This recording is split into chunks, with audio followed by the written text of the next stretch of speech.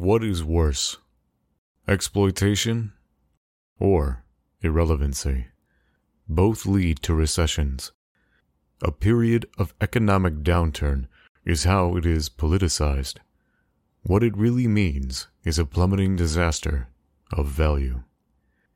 If you live in America, you are taxed on what you earn, taxed on what you spend, and taxed on what you sell or produce.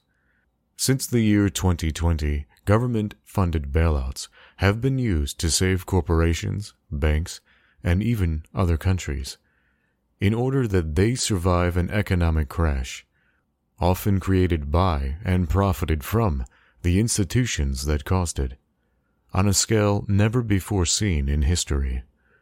In 2008, the Emergency Stabilization Act did the exact same thing, and perhaps not so coincidentally, became the architecture for future recession investing.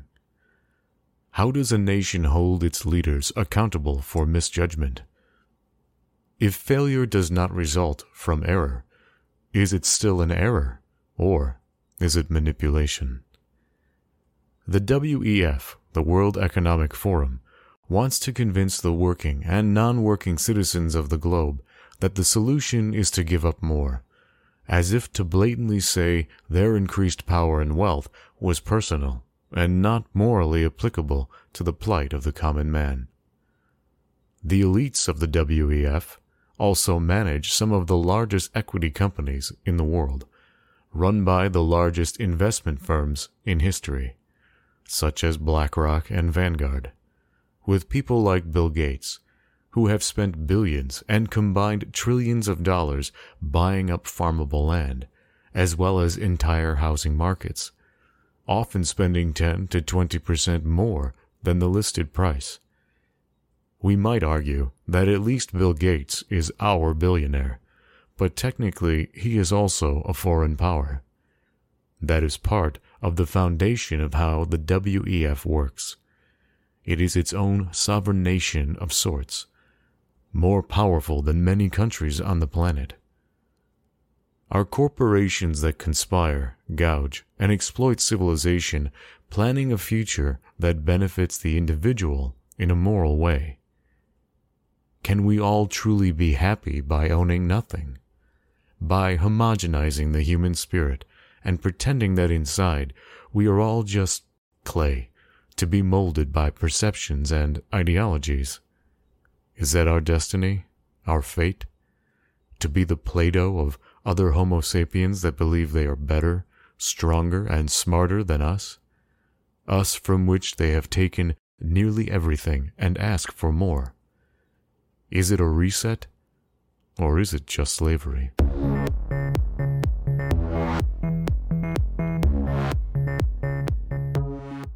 It explains a little. That actually explains it a lot better than I heard anyone else. That was my goal. So hopefully I succeeded. Yeah, because I watched several different people talking about it. I watched like Russell Brand, some other podcasts as well, and I also like looked at the World Economic Forum. Like I watched their videos, and it still made no sense. I'm like, I don't know what you want, what you're trying to do, what you are doing. Like nothing here is making sense to me. To me, it's just corporations just doing what corporations have always done, just trying to be bigger, just blindsiding us and trying to create more profit. Yeah, I mean that's always what they're doing, and so this didn't seem any different to me. Like BlackRock buying up all the real estate, like homes in an area. It's like, well, okay, that's just, that's good business. What do you think, Nave? I'm not saying it's a good thing. I'm just saying I have something. Do. No, I'm not going to judge you. Just what do you think? Yeah, it definitely seems like what you were saying. It just sounds like something that I was never able to articulate, but something that I kind of just felt was already happening as well. I'm kind of similar to Zach in that way, where I didn't listen to 2 weeks worth. I listened to half of Glenn Beck's book, and I couldn't get through it. I was having a hard time like keeping information in my head. He was throwing so much economics, and it's like talking about deep mining, rare minerals, and I'm like, I don't know where we are anymore. Like, I don't know what Yeah. he's even trying to get to. Well, one thing, a point that Glenn Beck made, I wish he worded it this way, so I'll simplify it. But basically, what he was saying in his book, in one part, was that the foundation of capitalism is to always found a new market. That's essentially what capitalism is always trying to do. So a new market Right. is like, if we go back 200 years, a new market was housing, because there's so much land that people wanted to live in. Now there's still a lot of accessible land, right? That is developed, can be developed, but people don't want to live there, right? Because it's too far from resource or whatever the excuse is, too far from work, too far from, necessities, right? Yeah. Simple things. Yeah. So, but the fact that was a booming new market, kind of like the gold rush, that was a new market, that was an old market with a resurgence. So gold always had value, but in the United States, once they discovered there was gold here, the entire world became interested in it, right? And that created a lot of wealth. It created a lot of mirth as well. I mean, but what is the outcome? There are tons, maybe thousands, I don't know how many there are, of towns and villages in the Midwest, or some in the Midwest, but mostly in the center of the United States and the Southwest, that are abandoned now because the resource there dried up, right? The market there dried let up. it be coal or oil or whatever. Right, There's so a lot of towns like that are based around a single economic, and then when that dries up, correct, yeah. the town dies. Like, take Detroit. That's like one of the most famous. No, that's an excellent example. Detroit is an excellent modern example. But part of what Glenn Beck was making, the point he was getting at, was that in our modern day, there isn't much left as far as new actual market is concerned. So the biggest, newest market is us, is our data, right? That's the new gold mine. That's the new gold rush. Yeah. But I think AI is going to trump that market. Like, once artificial intelligence comes up, and once self-driving cars and things like that, and all this technology boom, I think that's what's going to be the new marketplace. Besides, I mean, we'll always be part of it now that we are a part of it. Our data, personal data, will always be a part of that. But I think tech companies with AI focus is what's going to boom. Well, that was so in the beginning of my intro. That's what I touched on when I mentioned exploitation versus irrelevancy, and which is worse. That's kind of what I was getting at, is the fact that it's a long argument. It's not something I just that just came up or whatever. But exploitation refers to, say, like the Industrial Revolution, right, where workers were treated very badly, and you could work at any age, and it didn't matter really what happened to you or what the health issues were. You were exploited for your labor. Right. In order for them to get rich and powerful. But now, like you mentioned, AI and robotics and automated devices and engineering, now the threat may be irrelevancy, because they don't need us anymore. They can produce the worker that they need, the labor that they need. Right. So if that is, that's also part of the conversation of the Great Reset. It's like, well, then what role are we going to play? Do we just become completely gray as a human race because robots replace the worker? I think that you become a greater human when you don't have to work. I think you now have the freedom to choose what you want to do with your life. Like, let it be art, creativity, let it be being a care provider. Like, you want to raise your children or take care of your parents or grandparents even, like, that's when your humanity truly shines, when you don't have to work. I kind of want to jump onto that part, that idea. I don't know. I'm not 100% sure if everyone would be able to function better if they weren't working. I think a lot of people need a certain kind of structure in their life, especially if they didn't have structure before. I think about how kind of aimless I was before I finally got like a career job that it had the same time. It just gave me a foundation to where all of a sudden I was losing a lot of my free time, but I had money to do with what I needed to. And I think that people just acquiring money without any, I think there are psychological implications that maybe I don't know how to articulate off the top of my head, but that's where my like emotional response I know what you're to that's saying, coming because I've from. heard that argument before, but I disagree with it fully, because you can create your own structure. Like you have that capability. If you can structure your day, so I'm gonna wake up at 6 a.m. I'm gonna start my day by going to the gym, and then I'm gonna work on language development, and then I'm gonna work on my artistic. It's like there's different. You can set time frames for yourself, and then you can fill your day with things, and that will give you purpose. Just improving yourself and those around you too. Maybe you want to improve the lives of others in your area. So that implies that everyone is able to like you're adding a foundation onto this hypothetical person. I feel like you would be able to do that, and I would maybe be able to do that, but like a layman, like a random person who doesn't think about these things and isn't aware that they're just wasting their time. I think about like the stereotypical American sitting on the couch drinking Coca-Cola, watching TV all day, and that's all they do. You know what I mean? That kind of imagery. I feel like if a lot of people were able to not have to put effort into working, but they could acquire all of the stimulus that they wanted. They could get porn, they could get food in high in calorie food. They don't have to worry about their survival. That they would just fall into this rut of simplicity. But that's what it is that it's you get bored with it, right? So you get bored with that mundanity of just simple pleasures all the time. So you would create your own meaning. You would have to, otherwise you would like you're saying, you would drown. But I think that can also be taught. Like you can teach people to create their own structure. Like that's not something that you just have to be thrown into the deep end with. You can ease your way into it, even from a young age. You can start teaching like kids, like, we can structure days. You can have your sports time, you can have your time to learn these different fields, you can do different things, follow your passions. Well, part of what you both are talking about is, let's call it facility, right? What you have access to and how much control you have access to resources and assets that bring you purpose or joy and satisfaction in your life. Right now, that's up to you, right? In the United States, at least, you have that freedom to be a lazy sloth or useless person and possibly live off the system indefinitely through different means, or you can work really hard and achieve things that are monumental, maybe possibly world-changing. But one of the core, let's say, emotional arguments of the Great Reset is the idea that you're going to hear this all the time, that you'll own nothing and you'll be happy, right? Which to me harkens back a little bit to an old saying that goes like this: do as you're told, not as I do, right?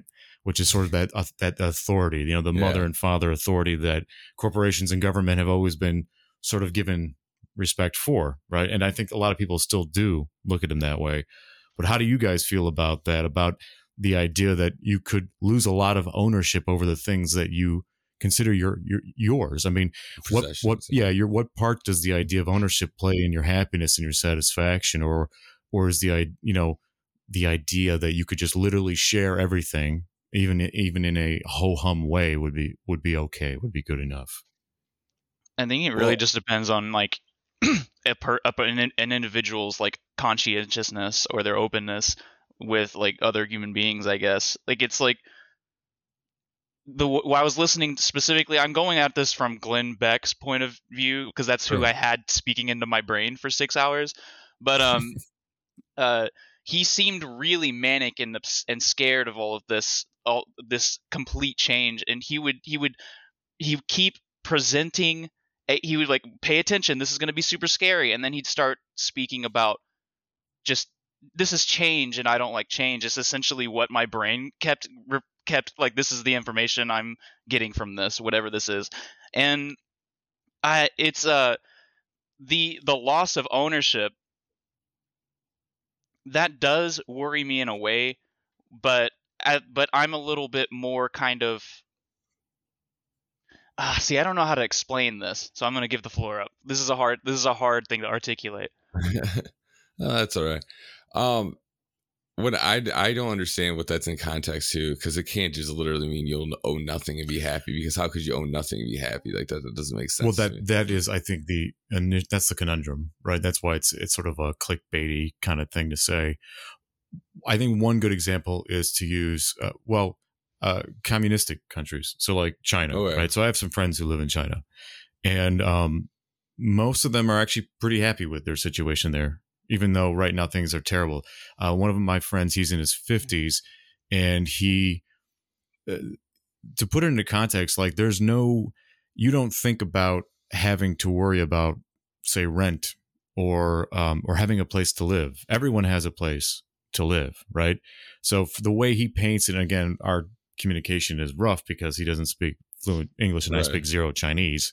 So it's kind of ignorant of me, but is that, people that are poor who live on the streets, they're the ones that are just so lazy that put no effort into being useful to society, that they willfully decide to be there. So homelessness is like a willful thing, and they have severely less homelessness than we have here. Now, visually, if you were to compare their, let's say, ghettos or their low rent districts, you might consider it as sort of, like the low caste in India, or even like the shanty towns in California Okay. here, something like that. So it can be grim, but the state, basically what happens is your usefulness to the state is measured. So you have a value, and we talked about this in a previous podcast about the value of human life. Mhm. In China, that is measured directly, and you have a very good idea of what your worth is to the state, to the country. And that is a measure of your skills, your intelligence, how well you can be educated, how fast you can learn things. I mean, everything. The data of a person determines where you fit into society. And then you can build on that to climb that ladder, but everywhere is a ladder. Mm. Now, technically that exists here in the United States. And my favorite description economically and socially of the United States is not democracy. It's not even republic. It's feudal oligarchy. That's technically what we have here, right? That's why there's so much difference between each state, say Texas and Illinois. The people are different, the economies are different, the way people live is so different because the oligarchy that controls that economy is separated in different ways by distance or influence. Right. Though even that is being grayed because of our connection through technology. I now. would say definitely there was a much bigger difference before the internet between states than there is now. Before there was like rapid communication. Yeah, I mean, without a doubt. I mean, look, I remember, having a phone attached to a wall, and I used learning how to use a map to get places, knowing streets and telephone numbers memorized. I feel very stupid actually to rely on those things. But that is an example of owning nothing, because you don't have ownership of where you live. You don't have ownership sometimes, I think, even of like the car you drive. Everything is sort of awarded to you in a system of how useful you are. So I think what it can be boiled down to a lot of times is, do you have a problem with authority? When you see a lot of people Yes. rebelling, if you have a problem with authority, then you have a problem with that kind of system, because I definitely do. That seems, yeah. No, I definitely do have a problem with that. I would, like you describing the situation in China, is like, I would hate that. Like that sounds awful. I mean, it sounds nice to be able to not have to worry about rent, but I also like to be able to own a building and be able to rent it out if I want to, It makes me curious, because you say if you were there you would hate it, but I might, not that I would disagree completely, but if these people were here, they probably would feel like they would hate it here as well. But I think people become acclimated to their environment more than people would like imagine. I think that Well, the first thing I'm thinking about. Of that. Yeah, I personally, I as well. I don't like the idea of not being able to like control my environment, my own like personal surroundings. But I think about this book called it's by Viktor Frankl. It's called Man's Search for Meaning. And I think about this book a lot when I think about this kind of thing, like China and communism and stuff. I think about one thing that he said was that misery fills the human body like a gas. So how gases fill up gases fill up an area is they spread out and they fill the whole entire area, and that's how misery is. So no matter how much misery is put into the human body, it fills up the body. It's kind of like I don't know, like everyone's subjective experience for misery, but he does that in particular for the concentration camps in World War II, the German whatever they were called, Auschwitz and stuff like that. And he would talk about how everyone was in the worst possible situation that they could possibly imagine, but they were laughing and they were happy. They were like just continuing their day. This was just their new existence. And I think that even though it feels like an objectively worse life to be in like communistic China and not have control of anything, I feel like if we were just dropped in there after a few months, we either completely rebel and get killed off, or we realize what our situation is now, and then we acclimate and just become part of that system. Yeah, no, you can definitely adapt to different situations. I think humans are very adaptable, and that you can find the silver lining in anything, right? But like that doesn't mean that it's not a good situation. Like I still think that like it's there's still objectively better places you could be in, or different better states that you could be in. I think what interests me most about the Great Reset narrative is how that in media, and that includes social media, the target is us. It's always brought down to an individual level, as though we make the decision, and yet we live in a world where our decisions have almost no power outside of what we have to do in our day-to-day lives. And one thing that I found interesting, I forget who pointed it out. I want to say it was Brett Weinstein pointed it out. Yeah, the media focuses on the individual as though it's our responsibility to allow this change, or even to execute this change in the world, this Great Reset. And yet we don't have that power, not directly, right? Decisions are made for us in the world we live in all the time. And I find that really interesting that the narrative is brought that low, that they conduct themselves with an authority they don't ask for, right? They just do what they want, like what rich people, powerful people have done throughout entire history. Yeah, I was gonna say that's just like inherent. But then they make the conversation, they make the conversation seem as though it is ours to guide. Why that play is what I'm always curious about. Why, because this is the point I wanted to make from Brett Weinstein, was that in America, we're raised, it almost doesn't matter where in America you're raised or what your political ideology, you're raised with the idea that you can be anything you want, right? That you can do anything that you want. You're almost like this perfect being. All you've got to do is apply yourself. You want to be a famous athlete, just got to train. You want to be the most intelligent accountant or coder, you just got to train. But one thing that one of my friends in China pointed out to me is that you learn there that you can't just do anything you want. It's a more practical approach to life. You have to test yourself to know what you can do. And that struck me. I thought that was because I've always felt like I've had that opinion, right? I feel like somewhere in the middle of I can do anything and let me see what I can do is where we should be. What do you think about that? It's like one of the great horse trainers says, it's like any horse can do any maneuver just with different quality. So all humans can do anything. I think we're super beings, and you can literally do anything. You do just have to apply yourself. But it's the applying yourself that is hard. Will you be the best? I don't, maybe well, not. How practical is that then? Like if you wanted to be a basketball player, you're in tremendous shape, but could you be an excellent basketball player? I would say if I trained long enough and didn't have my back issues and all this other stuff, before that, I could have, yeah. If I tried, but before, I mean like right now. So that's right now, like how practical is that mentality? I would need to have surgery that would like fix my back. But even then, I could still I could still train to jump higher. I could push through the pain that I'm currently in if I really wanted to. So for you, you definitely lean more towards the ideal that we've been raised on, that we can. Yeah, no, I definitely believe we can achieve and do anything if we want to. I think it's difficult, and I think it's very hard to stick to a path and to follow it all the way through, because people want things, but they don't have the fire. They don't have the drive to actually obtain the thing. I mean, you were trained to be a knight. You could see how other people who would want to be a knight couldn't just become a knight. Like they didn't have the actual drive to do it. It wasn't what they really wanted to do. Right. What do you think, Nave, about that and the motivation that requires us to do things that we want? I definitely think that there are a lot of biological factors that are introduced whenever because like clearly, I mean, everyone knows like kids are born with cancer, some kids are born paralyzed or deformed or something. Like there are some kids are more beautiful than others. Don't take that out of context, please. But the the idea that anyone could do anything, I think if you take that literally, it's obviously not true. So I'm not gonna be a facetious guy about it.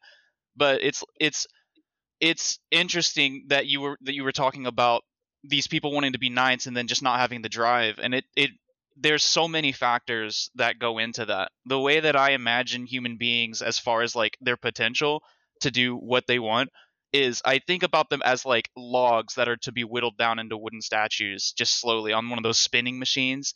And I think about some logs are very tall, some are wide, some are like chipped in the inside or something, but you are, as you're going through life with your experiences, your life and yourself, your consciousness are slowly whittling down at this log to create some form of beauty. And it's up to you that to some degree what you're doing, but sometimes you're going to make a mistake and damage part of your statue, and your statue you have to pivot. You either pivot or you just stop and try to examine what's going on.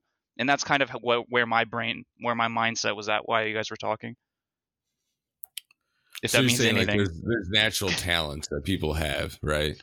Oh, absolutely. I've definitely experienced this like in my own. I have some weird kind of like I'm really good at pattern recognition. Like everyone knows what they're good at. Like they know things that they excel in. Like whenever I picked up the guitar with 3 other people. We all started playing at the same time, and I just jumped over them. I leapfrogged past them because my brain, I wasn't thinking about how do I become creative or artistic. I thought, wow, there are just a bunch of patterns on this thing. I can just memorize these patterns, and now I'm making sounds, and everyone around me goes, whoa, you're doing good, even though I have no idea what I'm doing. I'm like, this is just a pattern, and everyone around me is like, you're so creative, and you're doing great, but it's like, I'm not trying to be creative. I'm just trying to recognize the scale, like a pentatonic scale. You know what I mean? It's a different, like, mindset, a way of thinking that I don't think I was raised to have, but I think that was probably something that I was just a natural talent I was born with. Like it makes me very good at video games as well. Like it's just. Oh, I actually want to say something about video games that I think relates to this, but I'll save it for a little bit later. But I was going to ask, do you feel that? Hold on, dinosaur. I keep losing my thought. I got too much in my mind. Hi, this is Marco from Audiopong, your podcast about the human experience. During this short break, please consider supporting the show by checking out our Patreon page in the links provided, at Audiopong on Twitter, and listen to us on any of your favorite platforms. What helps more than anything is sharing Audiopong with others. You can also contact us directly through email with audiopong@gmail.com. Zach and I appreciate your support. Our goal is to keep making content that matters. And now, back to the show. What this world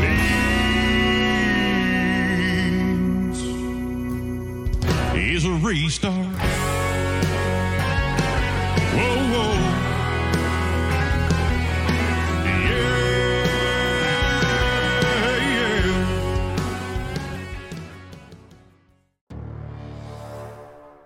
By the way, Nave, dinosaurs are my way of, or our way of like a cut. Oh, because like we just say dinosaur randomly, it catches your attention. Like, what the hell are they talking about? Dinosaur, in case you missed something.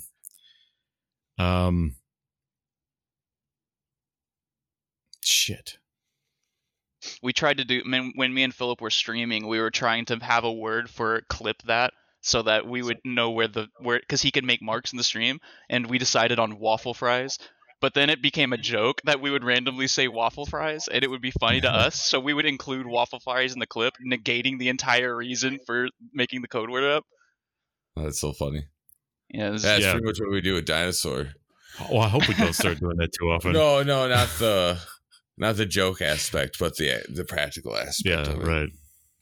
Because if you just start throwing dinosaur at me in the middle of a, I'm gonna be like, shit, what went I wrong? talked about dinosaurs on our conspiracy theory. That's true. episode. They helped build the dinosaurs. The dinosaurs helped build the dinosaurs. The dinosaurs helped They build the did. pyramids. God, that would be such a cool video game. If you had like an RTS or something, you'd build Egypt with dinosaurs. That hasn't been mixed yet. They should do that. Yeah. There's It's a an survival interesting game RTS win. called Age of Mythology. It's not dinosaurs, but it's like adding mythological creatures and stuff into the real time strategy. It's really cool. Okay, I'm gonna pick something else because I forgot my original thought. So dinosaur. Let's switch gears a little bit and talk about the media and social media. Now, this comes up a lot, and we've even had conversations focused on it. So I don't want to, segue too much, but it's my opinion, at least, that the media has always segregated us. But I think with how powerful and inclusive and intrusive the media is now, especially social media, it is really being used against us, and it is definitely controlled by the corporations that own it. The question is why? What is the benefit? I have my conspiracies of why it's useful for civilization owners and planners and managers to keep us fighting each other, but why is there less brotherhood? Why have those who have died literally for unity and brotherhood, like Martin Luther King or John F. Kennedy, why have their efforts seemed to be fading away? We seem to be going backwards rather than forwards when it comes to accepting the differences in each other, especially if we're to have a great reset where all of us are supposed to get along no matter who we are or what we think. Do you feel that your differences should be homogenized? Should a community should there be one global community and we just all have to learn to get along?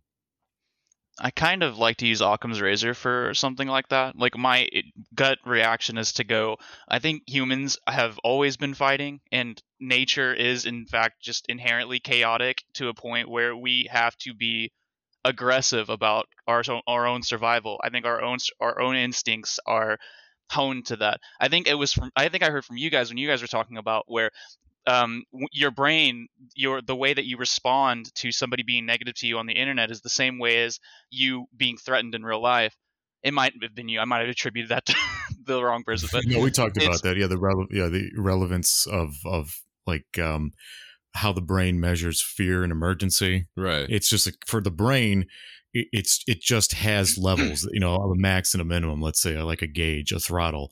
And what triggers it is what I guess you could say irrelevant, right? Whether it's a nightmare or an actual emergency, your brain is going to respond chemically the same way. But yeah, go ahead. Sorry. That kind of, in a weird way, loops back around to my Viktor Frankl point of misery feels like a gas in the body of the vessel. It's like, what exactly was I getting at? The division. Oh, Occam's razor. Okay, so my brain just immediately goes, well, these algorithms are designed to keep our attention for as long as humanly possible, and the people that are mediating these algorithms are human beings with their own biases, who may or may not be aware that they are subtly influencing the narrative in some way, especially since all of these tech companies are in one singular area. It makes me think about this whole I don't want to use this word, but the globalists. The globalist idea. What I really dislike about that is that all of these areas they all have their own unique cultures and their own unique sorts of people. And it's obvious if you just drive from the East Coast to the West Coast, you're going to see so many different kinds of people and with different kinds of leanings in all different directions. It's having something to control all of these people. I would almost argue that the United States is too big. Like the United States should probably be like 4 or 5 countries. Like because Florida is a completely different place than Oklahoma. Like I don't know if you've been to Florida, but I have no idea what's going on over there. But it's this idea that we have this one government to control all of these different cultures. It's like if they have to make a law, but they have to apply that to the people in California, but they also have to apply that to the people in Kentucky. You know what I mean? And so how do they make laws that are because laws are literally just blanket rules that go over everyone. That's a foundational rule for our society. Well, that's why it's broken up into federal and state government. And so the states still have their own say in how their state is run and what laws their people have to follow. Now, you want to talk about great division within the country, talk about just within the state of Illinois. You got Chicago, and then you got a rural towns, like they're completely different. Cook County is different than Ogle County by entirely. Ogle is like a farm country, Mhm. Like, and it's all within the same state of Illinois. So to say like though that the same laws apply across that is even difficult to do. But I mean, I agree. how much are you going to do? Fiefdoms? Like how small do you want to go? Yeah, And it's not. I think there's greater power in numbers, right? Like if you all can come together and work this out and just kind of like, that's why it does subdivide into those different things, so people can control their economies and their laws and what rules they had to follow. You can burn paper in this town, but you can't in that town because of different pollution rates and driving hazards and things like that. You can own chickens in your backyard in one state or in one county, but not the other. So it's like, it all that's why it's broken down, is so that you can have those fine tuned, but you can still have everyone come together and under one country, even a large country like the United States, which is a large country. I would say Russia is probably the only country that's bigger. I'm sure there's a couple more out there, but like we have a bigger population than Russia. Most of our land is habitable, where Russia's isn't. Similar to Australia. That does tie up kind of, not my point, but kind of my rambling a little bit pretty well, because when you're talking about how small is too small, how big do you want to get? And when I was talking about this in reference to social media, I think that the entire world is a little too big. And it's this idea where all of these, well, it's you see these people, us humans, we all are very tribal. We all want to find our groups that we are in, that we fit in, and we want to defend those groups just by our nature. And you see this playing out on social media, and you see this playing out in the political climate in America, and you see it playing out in the political climate of, like you said, well, I can't remember where you said Illinois, but it's like you make fun of California for being super liberal or Texas for being super conservative, but Austin, Texas is crazy liberal, and the northern part of California is crazy conservative. Like if you look at a political chart of their counties, like how they vote, and it's like what is the Dunbar's number? It's some sort of similar kind of like mentality I have for. Yeah, the Dunbar number is how many close interactions you can have at a time. You can have 150 close relationships at once, and you can keep track of how everyone's interconnected and what their personal relationships are with you and others. Yeah, I mean, so that's the number, but it varies from person to person.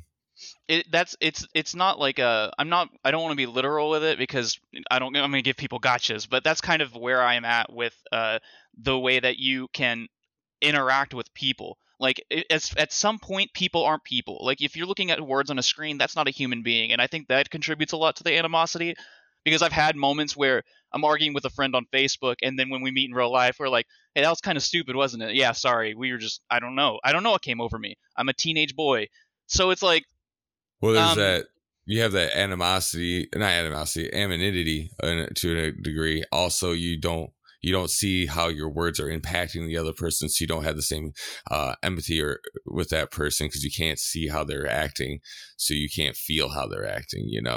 Well, I remember the first thought I had when I went to the very first internet chat room this is back in the 90s, right? Like free AOL CD or disc, rather. It was just a floppy that shows up in the mail. 48-hour trials. You get 48 hours of AOL chat and mail and all that. And I remember going to a chat room, and the first thing I thought was, boy, these are some false bitches in here, because everyone is so brave when they don't have to face you. Yeah. You know what I mean? There's no threat of me slapping you because you crossed a line with me. And this idea that, well, I mean, even the laws, you mentioned Illinois, the laws in Illinois are still pretty strict, but they're still like, laws that allow, let's say, men or just people in general to get physical with each other based on a difference of opinions, let's call it. But even that seems to be so taboo now. And yet that's how I grew up. I mean, that's like when I was a boy, that's how you solved the problem. We didn't negotiate.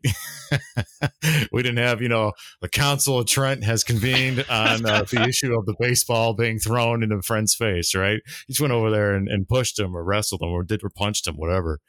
Now, I don't have any boys or any children, so I don't know how things have really changed, but I see it in social media and I see it in the children of my friends and family members that they have this cowardice, this fear that's been sort of built into them, that's grown in them. I don't know if you want to call it built, that's maybe too conspiratorial, but it definitely exists.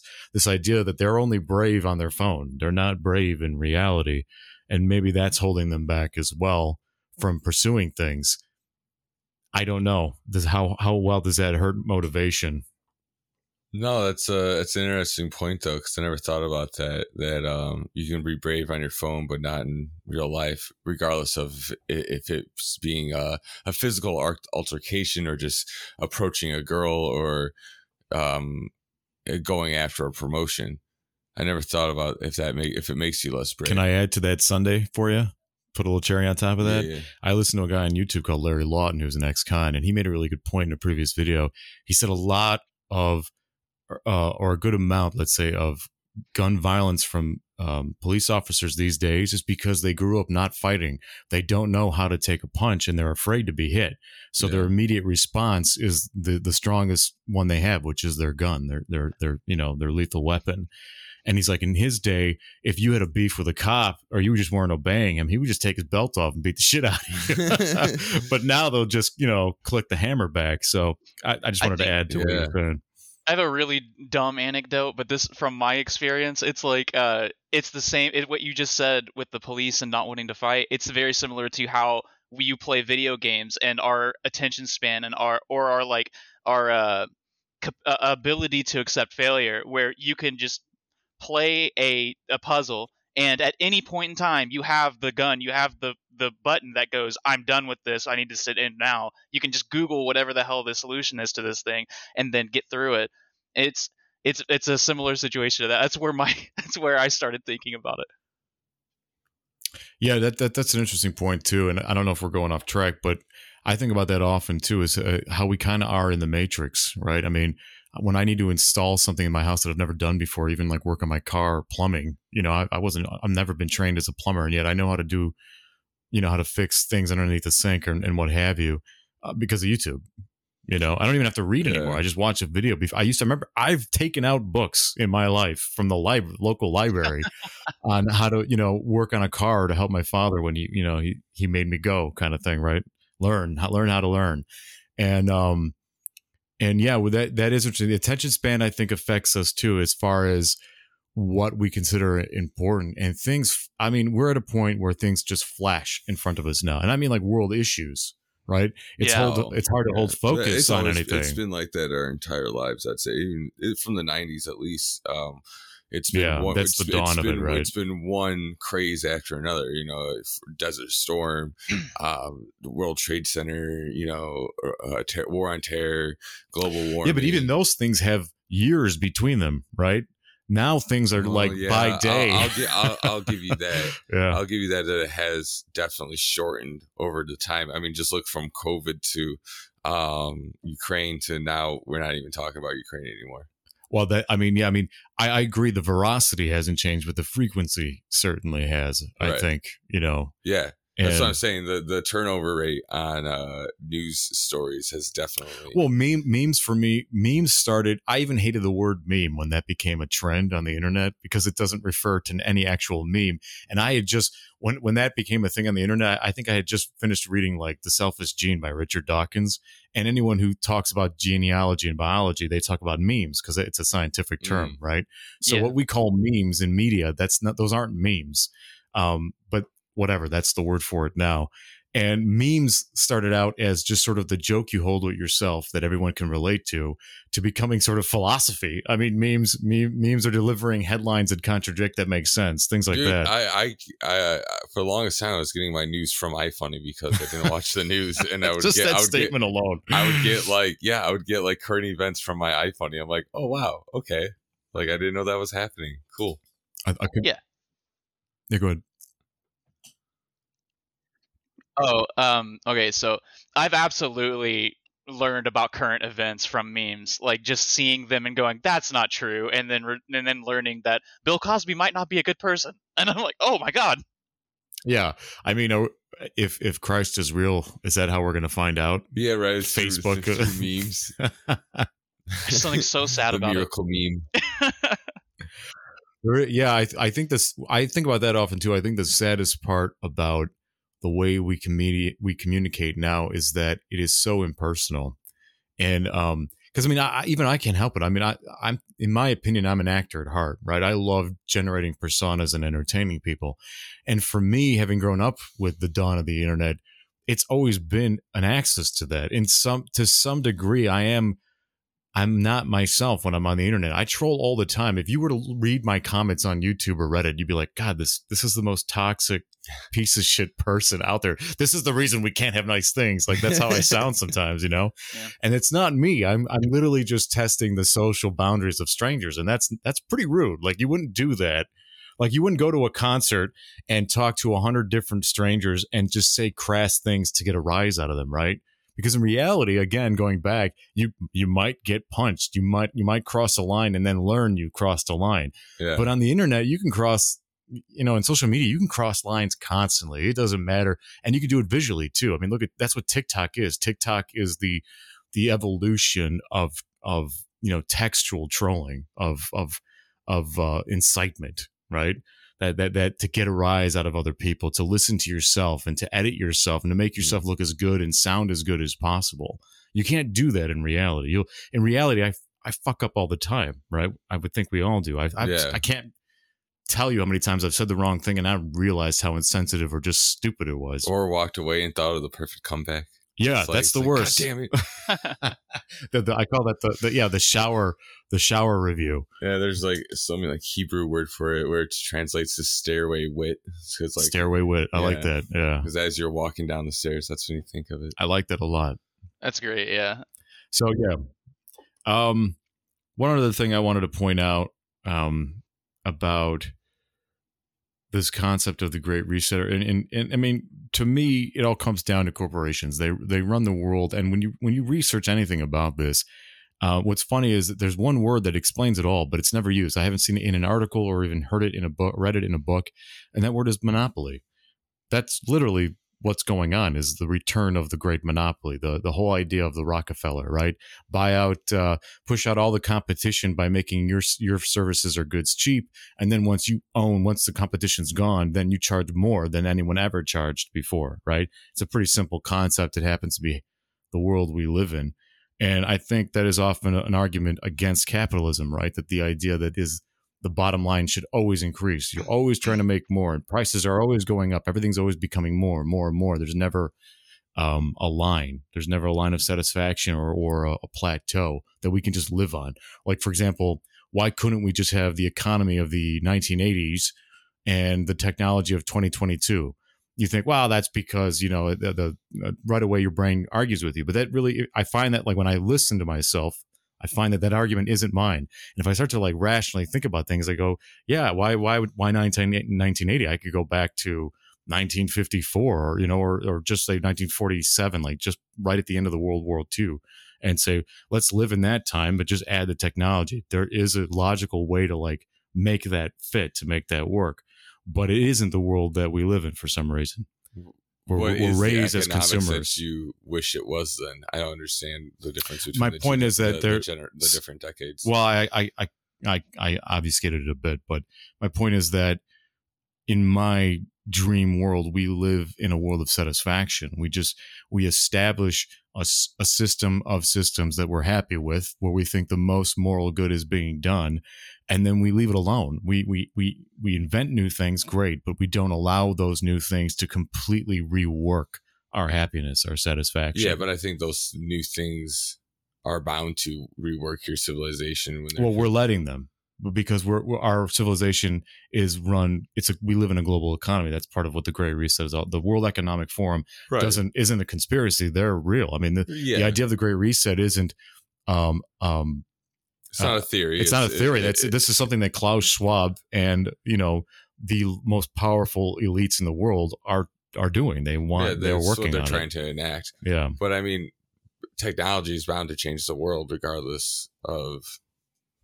You know what I mean? Yes. How do you not let it change the world? How do you not let the internet? Well, I don't know. That's what level of enforcement does there need to be? How strict do our laws and our enforcement of those laws have to be? And at that point, you're stagnant. You don't know what if you could get better. Maybe you can get. It can't get better. Well, that brings me back to an analogy. That brings me back to a story with my grandfather. He was a very old school Bulgarian man, and he loved to have his shoes repaired and wear hats like a man straight out of the 30s, right? And at one time, I used to go with him often when I was very little in the 80s. And one time in particular, we went to this hat store, this haberdashery that he just loved. And there's so many hats in there. And I remember looking through them and trying them on and just having a good time. Like, I was like, man, this is so cool. There's so many different styles of hats. My grandfather was a very quiet person. He didn't spend a lot of time. And then he picked out a hat and then he left. And I remember thinking, how did he know that was the right hat for him? Right? There's so many hats and he didn't look at all of them. He didn't try all of them on. How come he was just able to make that decision so quickly? And I asked him, and he said in his broken English, he's like, there's many hats and maybe there is a better one, but this one is good. And that always stuck with me. And that laid the foundation of what I would call satisfaction, the ability to just be satisfied with what you have. Yeah. But how do you negate FOMO? How do you just like, yeah. Well, you have to do it consciously. Yeah, that's what I'm getting at. Like, it's something, I don't know if it's in our genes, and that's the weirdness of humans and why we rose to power on the planet as a dominant species, or if it's because we've been raised to be consumers, because everything we see and do is wrapped in branding. It's a commercial. I mean everything in your house is a commercial for a product or a way of living or a concept. I also buy so little things. So when I do buy something, I want it to be the best thing I can buy of that particular thing. Like, I'm not going to buy, like, if I'm going to buy flip-flops, they better be some goddamn good flip-flops. Because I'm not going to buy another pair until, like, I absolutely need flip-flops for, like, the shower room or something. You know what I'm saying? So it's like, they better be good flip-flops. Yeah, I hear. Similar, like I don't know, like, because it's like, how do you find out what the best flip flops are? And it's the flip flops that you see everyone wearing. It kind of like leans into Marco's point as well, a little bit. Right, but I don't think it's just the ones that you see the most. I think it's the ones that fit your needs the most. And you can do that by looking at different reviews, and it could be anything. Maybe it's a speaker, right? You're looking for like a what do they call that? A sound bar. Mm. You don't want to buy like the first one you see at Walmart. Like, you want to do some research. You want to find the ones that have the best, not just reviews with stars, but like actual like tech companies that, like, this is what they do. They review speakers, they review sound bars for their job. And this is you find out from different sources, see which ones you agree with the most that fit your needs. And that's what you do. But I think that's part of, and then when you buy another one, you don't just buy the same speaker again. You do the research again, because by the time you need a new one, the technology has changed. Okay, but apply the mentality to you, to a world government. No, to you earning money. So if your necessities are met, what is left? Basically, if your necessities are met, the way I look at it, this is my opinion, everything else is entertainment. So if you are alive and healthy and living well, and you don't have to worry about those things, then everything else is an entertainment. So a flip-flop, a speaker, or a hat, anytime you want more of those things or you want to replace them, what do you need more of? You need more money. So that's where I'm trying to put a wedge or a checkpoint, is where in that is satisfaction. Where can I just say, this speaker is good enough, I don't need to replace it, or if it breaks, I'll just want to repair it. And that was my grandfather. He never he had the same shoes for like 40 something years. He had them repaired because they were good enough. They were good shoes, and the only reason he bought a hat that day was because presumably he lost his other one, or it wasn't a fashion statement for him. It was a hat was in a way a part of him.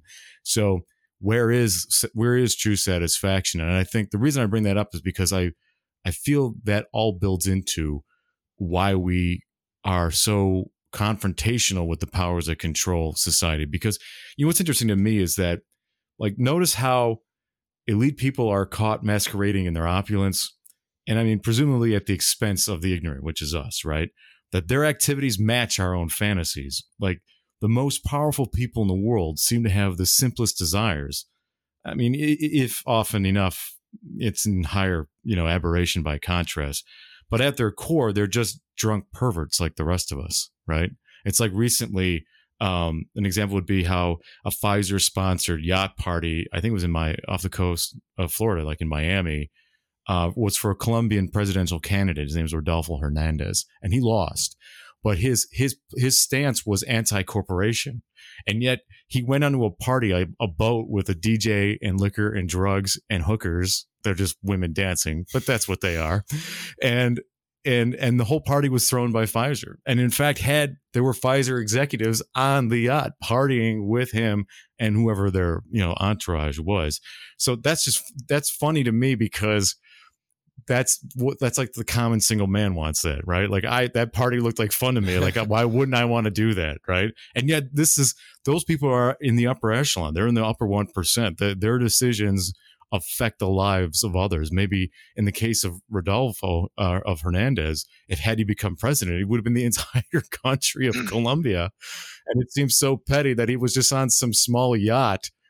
A yacht's a yacht, but it's a small yacht off, near Miami partying with some local hookers. I don't know. That just seems funny to me. That no matter what, we're still human, I guess, is what I'm saying. Yeah, for sure. I think money can change a person, but it doesn't like change your carnal desires. I think we all have those same things, those same wants and needs and drives. I agree. Yeah. So what do you think, Nave, about the old saying, power corrupts and absolute power corrupts absolutely? Is that cliche, or is that just something inevitable in any human? I think it is inevitable. I think mostly what that absolute power corrupts absolutely. It makes me think about it makes me go back to, I'm not going to do the Viktor Frankl. I'll think about Alexander Solzhenitsyn, who talks about the Gulag Archipelago. That's his books. He was a Russian. And he talks about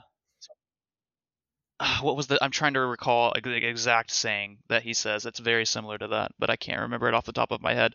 But essentially, it's a very similar situation with Viktor Frankl, where these people, as they move up and down their class, essentially, oh man, I cannot articulate this because I would just want to think about that thing. So never mind. That's right. Work it out. Well, so I want to hear it because I've heard of the Gulag Archipelago, and I haven't read it. Oh, you haven't? Oh, it's No. I basically once a year I read it or listen to it on audiobook. But let me see. There's an abridged version that don't read the 3 because there's so much like needless information in them like scattered throughout. But what was he saying?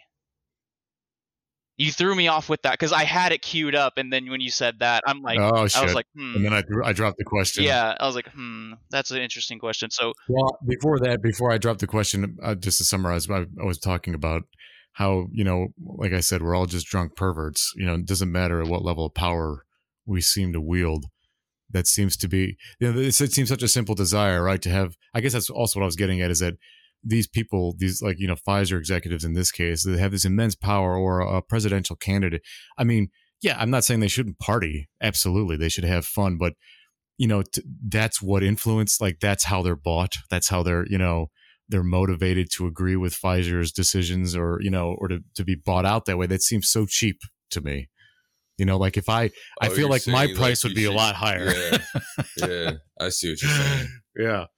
And that it's those are such petty desires, and I call them petty because they're mine. I'm I'm near the bottom of the totem pole here. So No, it's like when you look to someone that you respect. I'll take it like this.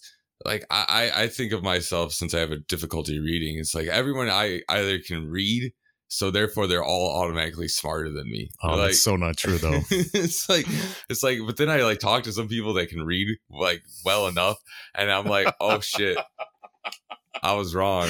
That is hilarious. I love that point of view. So you had to, anyone who can read is you have to think about how Go ahead. that affects your mind. Like, how much information can you have? It kind of touches on our the attention deficit thing we were talking about, or attention span. I mean, sorry, but it's like not having the ability to read. Does that in some way like open up your brain to have more abstract thought, or have like they talk about the Aborigines? It definitely makes me think differently for sure, but it makes me work harder because things just come more difficult to me. Like I have a learning disability in English and math, so I have to try harder than everyone else in everything I do. So like I just have a better work ethic in those like studies than most people, because for them it just kind of came naturally. Take like Brett Favre, wasn't necessarily a naturally gifted quarterback, but he fucking worked for it, right? Yeah. Like he earned that. So therefore, once he got to the point of naturally good talent, he already had the work ethic to push past the rest of the people that had their naturally good work ethic or naturally good talents. It's interesting. So like that's how it is for me with like a lot of my pursuits of knowledge, is that like most people can just come across knowledge and they're like, okay, that's okay, whatever. For me, I'm like, I'm always working to understand new things and new concepts and to fill my brain with alternate perspectives. It's the way that I imagine it. It's like, if you think, do you think in imagery, or do you think in words, or do you think in a combination of the two? And I think about that for all kinds of people, and I think it's different for different people, because I ask people that question all the time, especially when I'm drunk. But I'm like, because I hear people will be like, I think primarily in images. I assume, and I would think I primarily think in images as well. But like, just that idea can imply that people with different languages that are structured differently, most languages are structured differently than the English language, they also have different trains of thought. I have a foreign exchange student friend named Victor. I almost said Brazil. We call him Brazil because he's from Brazil, but so he goes by Brazil, unfortunately. But his name is Victor, and he loves that idea. Like, he never really thought about it, but he's like I absolutely do have a different train of thought, because Portuguese is such a vastly different language than English, and I definitely think in words. Right.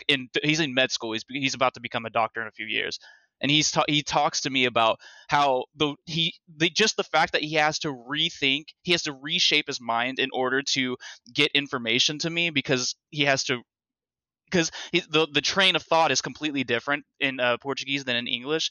It makes him think a lot more abstract about so many other different things, and just the idea of not being able to read just interests me even more, because I'm just like, now I just want to only talk about that, so I got to stop talking. No, it's a good question. It's got me thinking. I think primarily in imagery, I would say, and then a lot of feeling. Like, it's just like I don't know people's names. A lot of the people I work with, I don't know their names. They just kind of like have this like feeling in my mind that's like this is what I see in you. Like, this is what I'm seeing from your that you present yourself as. Like, there's the gay happy guy. You know, that's one of the guys. That's how I know one of the guys at work. Oh, he's the gay happy guy with tight skin. Yeah, but like. So it's like, that's kind of like how I think. It's like, it's not necessary. Sometimes it's words. Like when I'm listening to a book on tape, obviously I'm thinking in words. And like, if I'm really trying to focus on material that's being taught to me, I'm repeating what they're saying in my head. And that helps to cement it. So just get some final thoughts about our conversation today. I guess one broad question would be, do you feel that the Great Reset will succeed? Will this endeavor to recreate the world in a presumably less democratic way, less republic, less democracy, will succeed? Or are we, the people, fighting back? Are the countries of the world and the communities of the world fighting back with their voice? which, by the way, I think we can all see as being censored, or at least in part. My immediate thought was back on the Glenn Beck book where he was talking about climate change. I'll loop this around, I promise. But he was talking about climate change. He's like, the climate is always changing. It's always cooling and it's always warming. That's the definition of climate. But then he turns around and he's like, he doesn't apply that same thought process to the idea that culture changes as well. And he was fighting to maintain the American way of life and the American values and all of that. And I'm like, that's fine, you can do that. That's your prerogative. But it's interesting that you're so closed off to the idea that the way that the world functions and interacts with each other isn't going to fundamentally change as our world becomes more and more connected. Like every single year it becomes insanely more connected. And there are two primarily in my head kinds of people, just like on the left and on the right, like, and you're somewhere in that little line. And the world needs both of those people, just like we need both halves of our brain. The world needs both of these kinds of people that think completely differently, because that's how we evolved and that's how we came up. So in conclusion, I think that when one system doesn't work, you switch to the other. Yeah, absolutely. And I don't think it's good to have one system that switches. I think it should be a conglomerate of the two systems, somewhere in the middle. Like, I think we need the crazies on the left and we need the crazies on the right, because then we can find out where the middle is. That's kind of a compass, like a good polar north and a polar south. That way we can find our way along this ridiculous map that we find ourselves on now. But I believe that to some degree, the Great Reset's probably just going to happen, and there's not a lot we can do about it for the most part. I don't think it's 100% exactly how it's been laid out. I think that that ideas from this are going to be taken and used in whatever the net result is. And ideas from the complete opposite, the people completely against this idea, are going to be taken. And I think that that's just kind of always how humans have adapted as a generalized society, as long as we don't decide to nuke each other. Which would be bad. That would be the real Great Reset. Yeah, right. Yeah, nuclear winter. There we go. Do I think that the Great Reset will succeed? Yeah, like he's saying, in some aspects, of course it will. Because, I mean, we've already changed the way we've done things. I mean, just go from most people working in homes or working at businesses to a lot of people coming to work at home. So that's changing. More people are starting to move out of the city into rural areas. That's part of the Great Reset as well.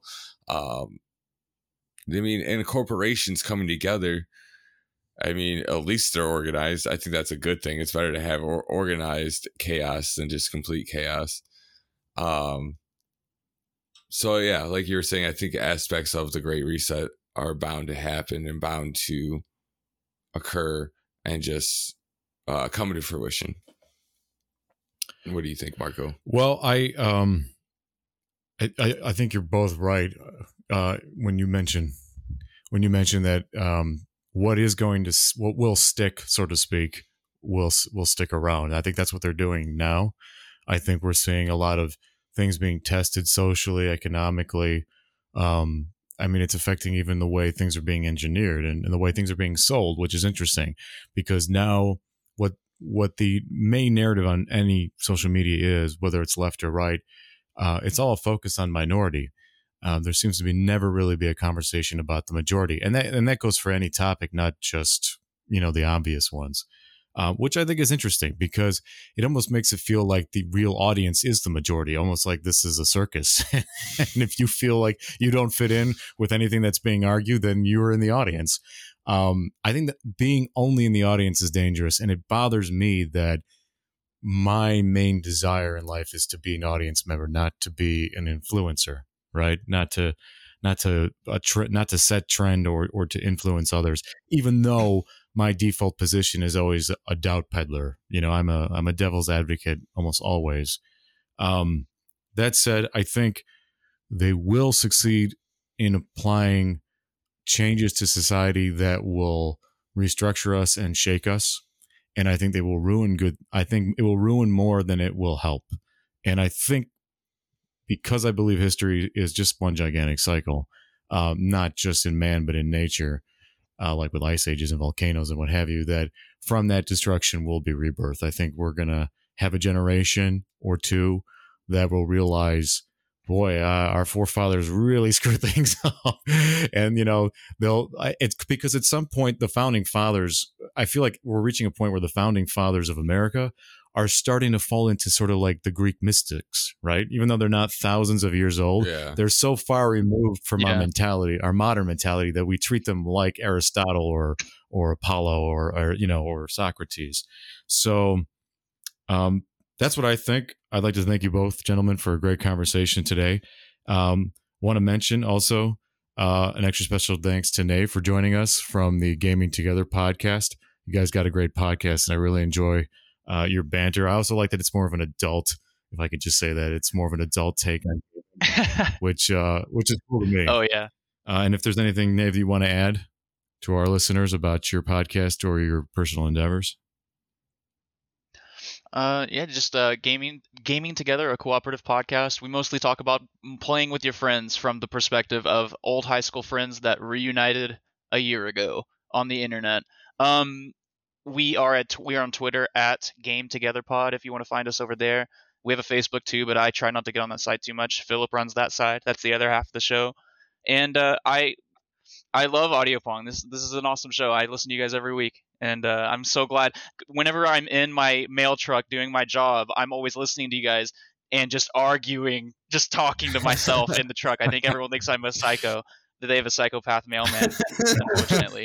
But they have a psychopath mailman. You're one of the only shows.